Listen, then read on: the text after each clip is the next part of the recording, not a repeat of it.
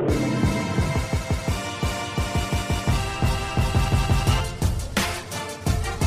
are Locked On Kentucky, your daily Kentucky Wildcats podcast, part of the Locked On Podcast Network, your team every day. Welcome to the Locked On Kentucky podcast. We bring you info and insights on UK football and basketball. Stay informed by making us part of your morning or afternoon commute, or while you're at home, listen to us. Tell your smart device to play the latest episode of Locked On Kentucky. You can follow for free on Apple or Google Podcast. Just subscribe to Locked On Kentucky. I'm Dan Reefer with Fox 56, along with Kyle Tucker of The Athletic. Sorry, we've been off for a few days, our first podcast of the week. But I was down a little bit on Monday, Tuesday, so feeling better. Luckily, not coronavirus, thank goodness. But we're back at it, and on this first day we're back, Kentucky loses out to BYU on grad transfer Matt Haarms, which I don't know is kind of – I see it two different ways. One way is if you're really wanting to go improve your draft stock, what in the world are you doing going out there to BYU? I mean, Mark Pope has the program, former Wildcat Mark Pope, has the program doing great in a short time, his first year, but he had some transfer help to make that happen, but he beat Gonzaga. They were a darling, going to be one of the sleepers in the tournament had they been able to play it. But I don't see where that going there instead of Kentucky helps you better prepare for the NBA. I mean, BYU is rarely on television. It's West Coast, so they play late anyway.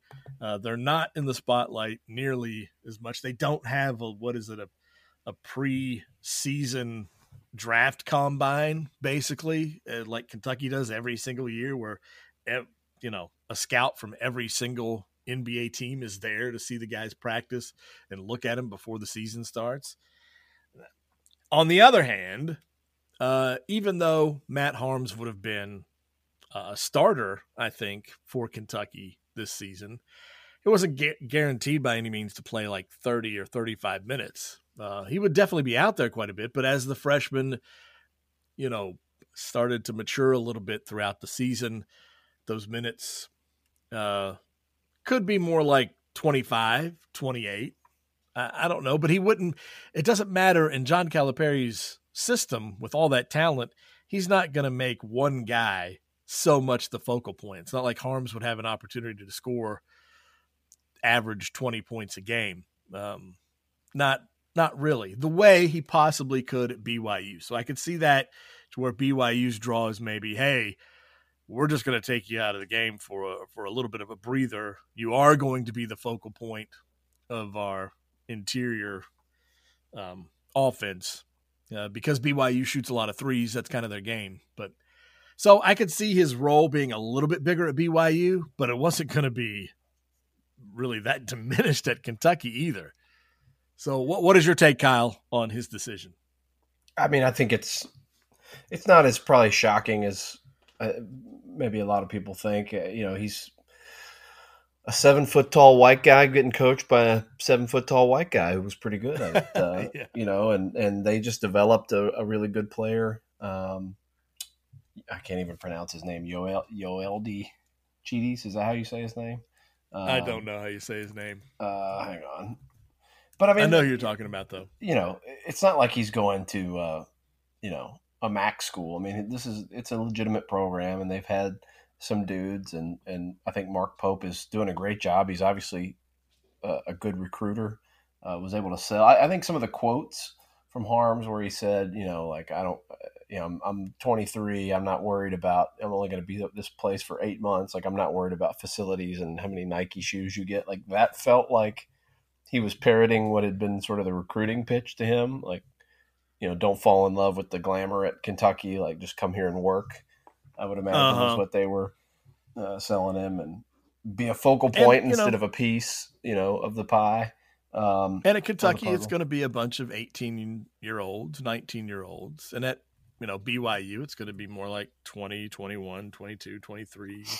Yeah. Guys who've been on a mission already for 2 years or whatever. And if he wants married to be with children. Yeah, and if he wants to be a guy who steps out and shoots threes, that isn't a thing that Calipari's really allowed his big men to do. PJ Washington being an exception to a certain extent.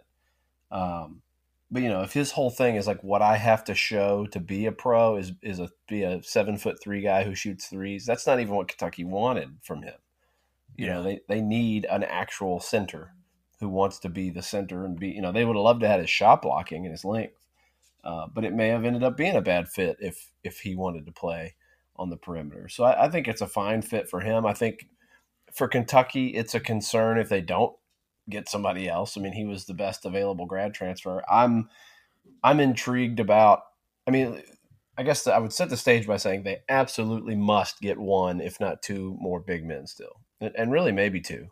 But there are still options. Marcus Santos Silva is a guy who's transferring. He announced at the end of last week he's announced leaving VCU, where he averaged almost 13 points and 9 rebounds last year. 6'7", 250.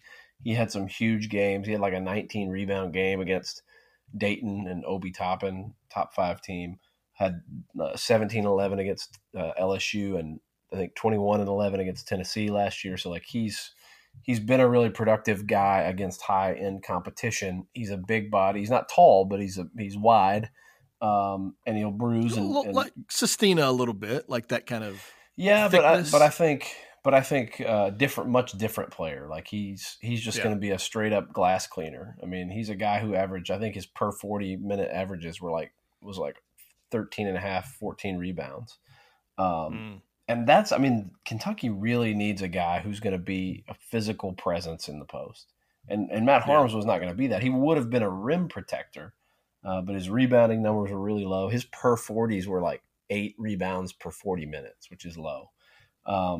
So Silva to me would be an interesting option. He's a guy who, as soon as he announced on Twitter that he was leaving VCU, he was following Kentucky basketball, Calipari, some players on Twitter. So I guess he has announced, he's told some people which schools have reached out and not listed Kentucky, but I'd be kind of surprised if they don't at least kick the tires on him. I think he could be a guy that really would help them. Just in a pure need, like go get a guy who can rebound. The other name that's kind of popped is DeAndre Williams, kind of ironically, a guy from Evansville who's in the transfer portal, who averaged 15 points and 7 rebounds last year, 6'9" guy. In both those cases, I'm not for sure that they would be eligible next season because they're not right now like true grad transfers. I don't think either one of them. We don't know what's going to happen with waivers and all those things, but those options exist. But the one I think everybody should really be keeping an eye on is I think Kentucky will and has also strongly explored trying to get a top guy out of the 2021 class to reclassify. You would have loved to have had a veteran, but I think if you can get an elite player, it doesn't matter. If you told somebody like you can get Matt Harms or Anthony Davis, well, I don't want another freshman, like Matt Harms or Carl Towns. Well, I don't want another freshman, and so, if it's Jonathan Kuminga, the number 1 player in the class, not really a post player, but he is 6'8" and he's an elite and you'd take him.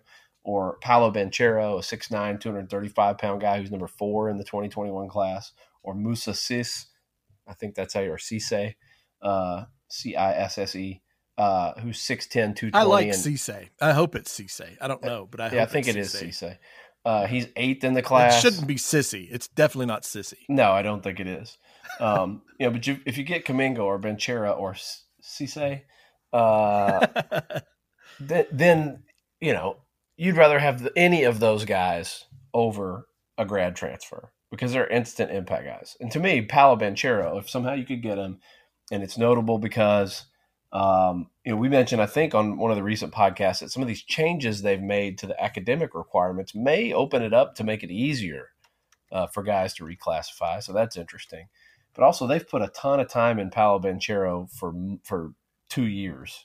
Calipari in the last season flew across the country to Seattle to visit him, I think 3 times at least, maybe more.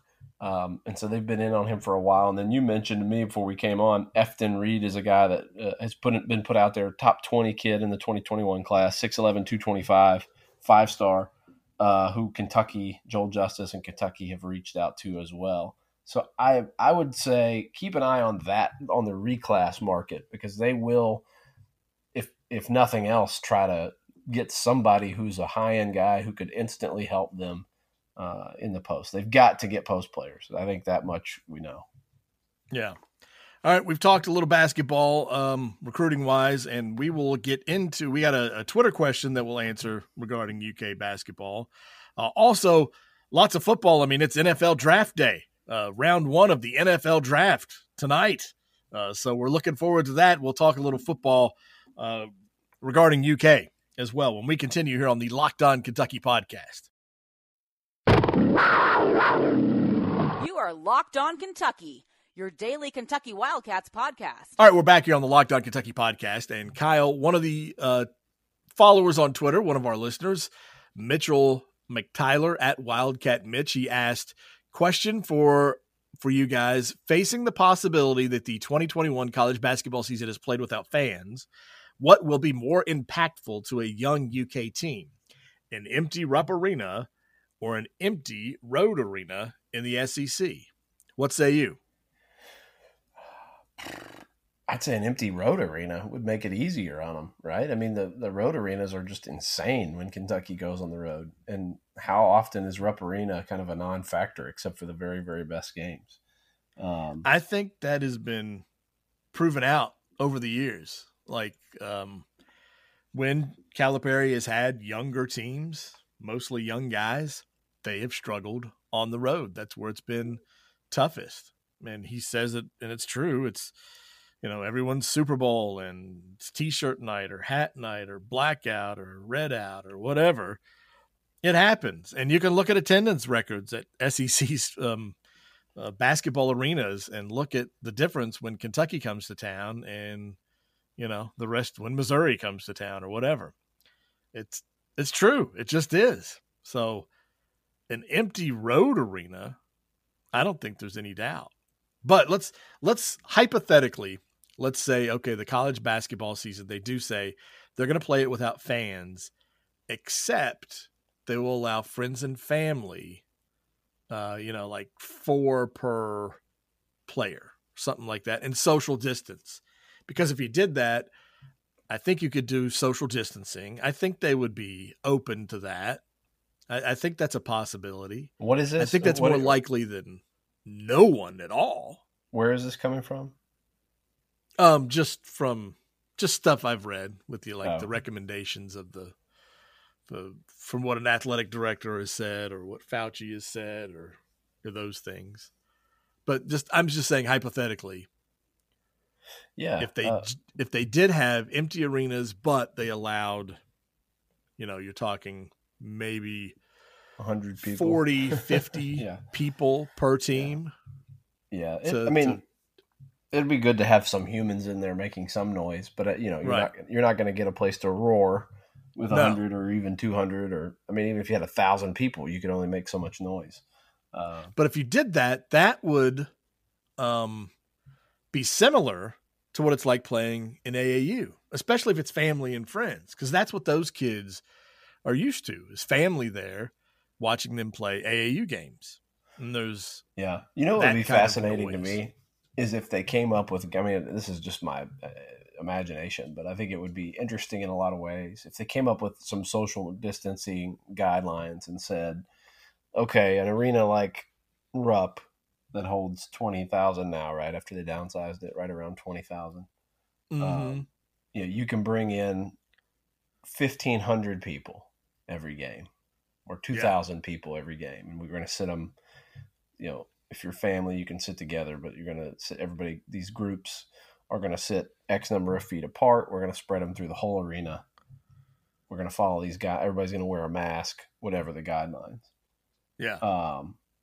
One, what that would look and sound like, but 2, the market for those tickets. Oh yeah. if you sold 2,000 tickets to every game at Rupp Arena, and it was the first, time sports was back, or say the football. Yeah. I mean, you might make your ticket revenue back. You could sell those tickets for $500 a piece. That's the thing. Like people say, look, I'm going to go to one game. I'm going to go. All the fans are going to get one game, or 2 or 3 games over the course of a season. I don't know. That would be interesting. Just like what kind of a market would it create? Like what would it be like to have a couple thousand people all spread out? Well, I mean, there's already unrest there's still bitterness among UK fans about how Commonwealth Stadium changed to Kroger Field and how they rearranged the seating there and how they rearranged the parking there. And like the common UK fan, the guy who's, middle-class guy who's, worked his whole life and had,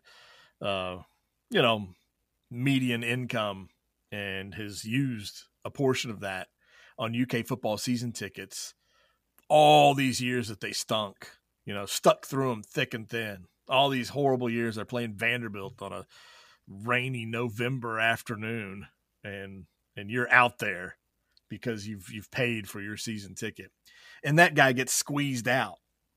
And so I could see where there would be some frustration, some, a little boiling over of emotion if they were to just limit it to people who could afford $500 a game or something. I think it'd be cool if they, as long as they did that, as long as they did something where they had like a lottery where someone could buy the normal $45 ticket, know? Yeah. Which I think I would hope they would think of, Yeah. More likely, it's just going to be the more likely scenario is all or nothing, either totally empty except for maybe some family, or bring everybody back. Probably not going to be much middle ground on that. All right, we're going to take another break. When we come back, we're going to talk the Lynn Bowden rule has gone into effect. Terry Wilson looking good. Bud Dupree signs a deal. UK gets a football commitment. What Lincoln Riley said about the possibility of playing college football in the fall. All that when we return on Locked On Kentucky. This is Locked On Kentucky, your team every day. We're back here on Locked On Kentucky. It's a Thursday afternoon when we're recording this. So at 8 o'clock Thursday night, the NFL draft begins, round 1. Some UK football news. Number 1, Lynn Bowden, he won't be drafted in the first round. We know that. I think he's projected like 4th round. I hope he goes 2nd round. I really, really hope to see him go 2nd round. We'll see. 2nd round starts on Friday, obviously. But Lynn Bowden is the cause of a new NCAA rule that passed this week that allows officials to have jurisdiction over a football game 90 minutes before kickoff. Previously, it had been 60 minutes before kickoff. And of course, you'll remember at the Belk Bowl, Lynn Bowden got in an altercation with Virginia Tech players and officials had jurisdiction when he did what he did. Lynn Bowden would have been ejected. He wouldn't have played. He threw a punch and landed it. He wouldn't have played in the Belk Bowl. Now, he was the reason Kentucky won the Belk Bowl, but he wouldn't have played in it if this rule been implemented. But it's clear that this rule was in reaction to that. So Lynn Bowden's deal happened 80 minutes, 75 minutes before kickoff. And so that rule said it was 60 minutes before kickoff. Now it's 90. And I don't think there's any doubt this is because of that.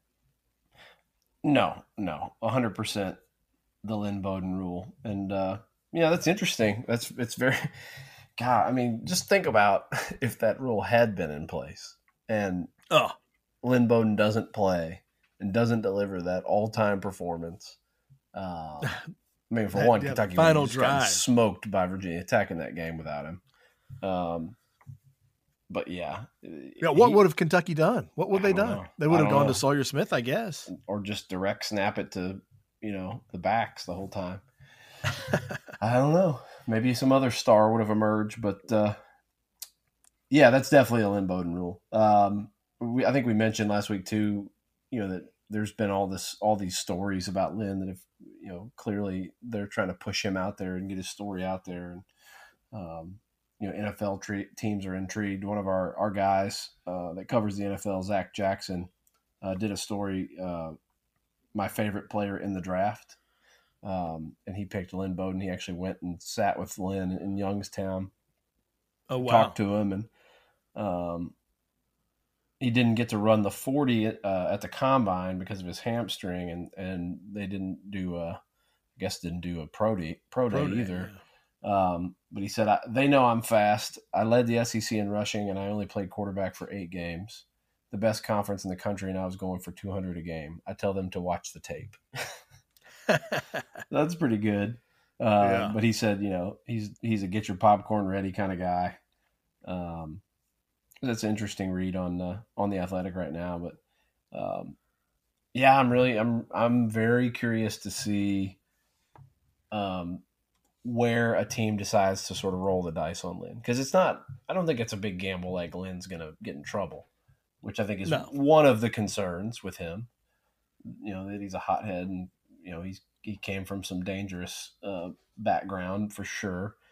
But just the gamble of like, can we utilize him the right way in the NFL? Can he be that kind of dynamic playmaker as some kind of utility guy in the NFL?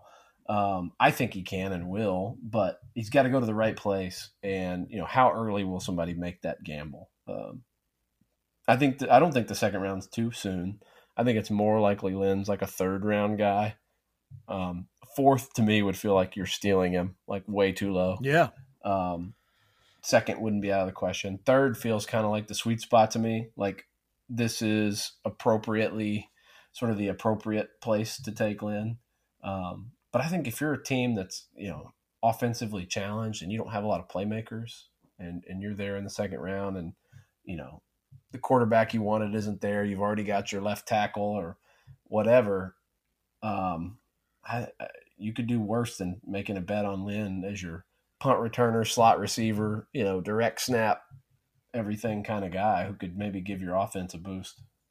Yeah, well, I mentioned this before. I'm a Bears fan, and you just described the Bears' offense. That's what it is. They have this great defense, and their offense is terrible. They cannot score points. They don't have playmakers. They drafted a running back who was okay, really didn't help them a ton. They don't have any receivers to speak of. They struggle at quarterback. Their big playmaker 2 years ago, Tariq Cohen, wasn't able to carry him at all last season. So they struggle. They need a Lynn Bowden. And like I said, Lynn Bowden fits that Matt Nagy style offense. And on top of that, this week, the Bears general manager, Ryan Pace, said that their draft is going to be focused on football players with high football IQ. Their draft is going to be focused on high IQ guys when it comes to the football field. And Lynn Bowden is a high football IQ guy, no doubt about it. The Bears have the 43rd pick and the 50th pick overall, both in the 2nd round. I could see him going in the 2nd round. I would think maybe the 50th pick. You'd be pretty pumped if he went to the Bears, wouldn't you? Oh, my God. That'd be awesome. Be awesome. Yeah. All right, well, speaking of... Oh, go ahead. Go ahead. In this story Zach Jackson wrote for The Athletic, he talked to a bunch of people that coached against Lynn in high school and his high school coach. And he said, talking about how to use Lynn, and this is, I think, probably good advice for NFL teams. He said, I was basically told not to overthink it. If Lynn was at quarterback, we didn't have to worry about pitching it to him or throwing it to him or about teams stacking one side. We just put it in his hands every time and let him make things happen. I mean, you're not going to put Lynn at quarterback in the NFL, but you can put him back there some and take snaps. And the main idea is don't overthink it with this guy. He can play ball. Absolutely. Well, the whole reason Lynn Bowden was at quarterback is, of course, Terry Wilson got hurt. Well, today on Twitter, Terry Wilson posted a video of himself running on a treadmill, but it's like I guess maybe a zero gravity treadmill because it's there's air being pumped into it. He's in some contraption where the treadmill is covered from like his waist down, in like a bubble, an air pocket. And so I guess that's, zero gravity, something to help with the joints. But he looks fine. He looks smooth. He looks like he is on the way to being ready to go should we have a college football season. Which I think we will, but will it be in the fall? Not on time, I don't think. Lincoln Riley, Oklahoma's head coach. So, I mean, here's a guy who's had his team in the college football playoff, one of the bigger programs. So if Oklahoma's head coach says to Mike Tirico on NBC Sports that he needs 7 weeks to get his players ready to play, I think that's a time frame that's going to be, talked about with football coaches and their athletic directors across the country. I know, the NFL, they jump in and they're playing exhibition games like right away. Like in August is the Hall of Fame exhibition game. I mean, they're in training camp for a week or two and they're out there playing. College football players have a 4-week training camp before they kick off their first game. However, the difference is now is the NFL doesn't have their OTA stuff. They don't have those little mini camps and stuff going on. They don't have team workouts, and the players are not on campus like they would be all summer long doing strength and conditioning. So by the time they get to camp and that 4-week to get ready for the first game, they're in good shape. Well, now you don't know what you're going to get back. I mean, these guys don't have state-of-the-art home gyms. Yeah, that's probably the big concern is, and I hadn't even really thought about that part of it. My initial reaction was they need 7 weeks. I think Mike DeCourcy tweeted, well, the NFL, they go, they have 2 weeks of training camp and start playing preseason games. But I think it was Kent Spencer who replied to him like, but yeah, normally college players are there all summer lifting and running and right. They're in the best shape of their life when practice starts. College and NFL. NFL players stay. Yeah. It's a year-round thing, right? And then you have a month of camp, and then you play. Right. So you're talking about an entire summer of lifting, and so then when you think 7 weeks, that's really condensing it. Even then, can they even in 7 weeks can they get ready? That means essentially means you're taking 3 weeks to condition. Yes, a month of strength camp. And conditioning. Yep. Which I think 3 to 4 weeks. I don't think there's any doubt that's doable. It's not like these guys are in horrible shape. They're already athletes. So if you give them, 3 weeks to get back to, a lot of cardio, a lot of weightlifting, get their bodies back in condition, I think 3 weeks definitely sounds reasonable. And then 4 weeks is just to be fair. It's just as my dogs went crazy. The 4 weeks is just to be fair to everyone, to have time to install offenses, figure out position battles, all that stuff. I mean, but that's the same in high school. High school has 4 weeks to get ready. The other thing you think about is how many teams got, a huge chunk of their spring wiped out. So, if you have a new coordinator or new this or that you would spend the spring sort of doing the basic stuff of getting to know. And now you don't have that, and now you have a shortened, preseason. It's going to be tough. I mean, it's some teams, it's not going to affect everybody the same. If you're Clemson, Alabama, you're probably feeling pretty good about that. But like, if you don't have a ton of depth, what kind of shape are these guys going to be in? Real game shape early in the season. What if you're a tempo team, and so your whole thing is that you're just like wearing people out?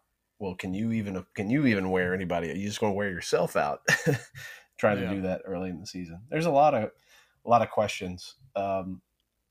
More interesting would be if they do settle on, we're going to play it in winter. We're going to start in January and play the season. Yeah. How much training will be allowed in the fall to gear up to that? Right. I have no idea.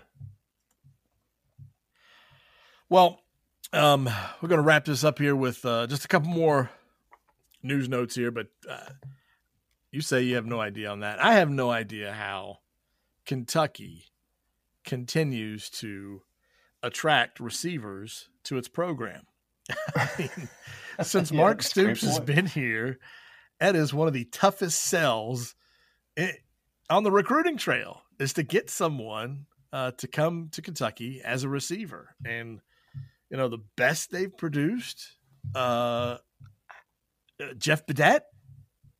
I mean, yeah, is he the high watermark of the Stoops era as far as receivers he was like go? Really like a home run guy for a year and then transferred to Oklahoma. Yeah, and he got a shot in the XFL. I think Garrett Johnson was a really good receiver over the course of his career. He was. It's been tough because they've had to like reinvent themselves a few times. And quarterbacks it's more about not hitting on quarterbacks or having quarterbacks injured. Yeah. Right. It really all goes to that. I mean, Patrick Tolles, ended up not being everything they thought. And plus they didn't have, back at that time, they didn't have the pieces around him, probably more than anything. Then Drew Barker looked like he could really be that guy. And then he hurt his back and just was never the same. And, on and on and on, by the end of Steven Johnson's second year, he was like a beautiful home run ball hitter his first year. But by late in that first season, and then I think was it by the end of his second season, and he couldn't even basically throw a ball. Both arms and everything else was injured, so they had to really go run. I think he had like double shoulder surgery as the season ended. I mean, like immediately after the season, said like, I'm not going to try to play any other kind of football. I'm done. My career's over. And then Terry Wilson. Terry Wilson comes in and has a really good, solid first season and looks to build on it, and gets injured in their second game last year, and so they have to go Wildcat quarterback all year.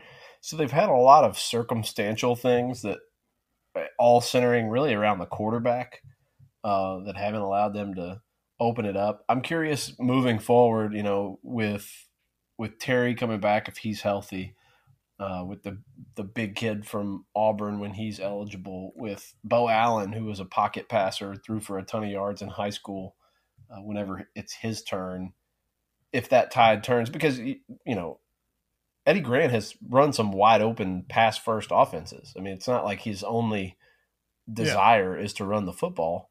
But Mark Stoops is in his ear. But I don't think to this point the lack of opening it up and throwing the ball has been really at all about Stoops, or not much about Stoops, and more just about the circumstance. Like, we don't have a guy who can wing it, so let's not wing it. But they keep getting. So we say all that to say this. Chauncey Magwood, a 3-star guy out of Georgia, committed on Monday to UK. He's playing quarterback. He's a quarterback for his team, but Kentucky looks at him as a receiver. And John Summerall was the guy who'd been recruiting him. And he has never visited Lexington, but they were able to get him to say yes and commit. So he runs like a 4.7 40. But anyway, so Kentucky got another receiver. And then lastly, what Kentucky has really been known for, especially under Mark Stoops, guys like Bud Dupree and Josh Allen and Zadarius Smith.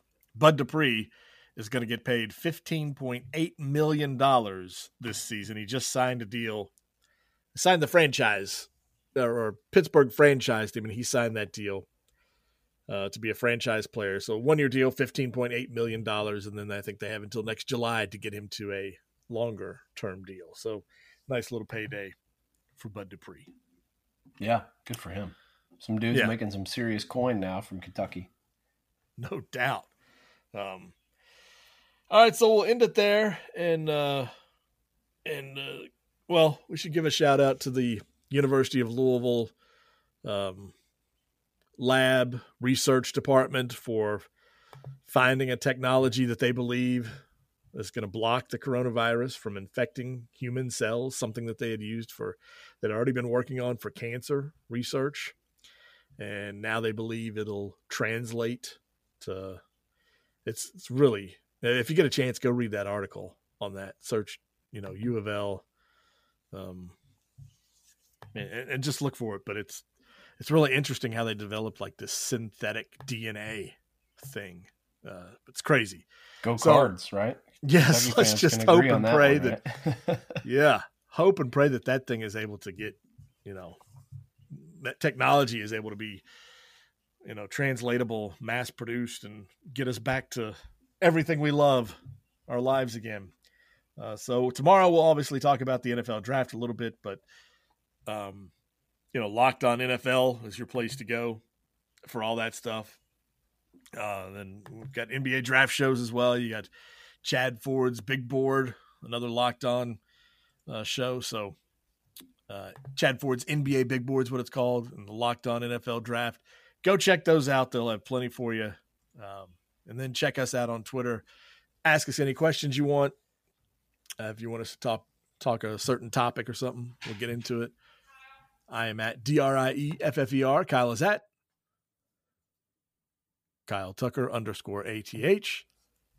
Sorry about Are you there, that. Kyle, still? Yeah, my wife came screaming down the stairs. Work from home is not ideal, we'll let you folks. go. All right. Yes, we'll let you go, man. All right, we'll talk to you guys tomorrow. We will have another podcast tomorrow. So thanks for listening.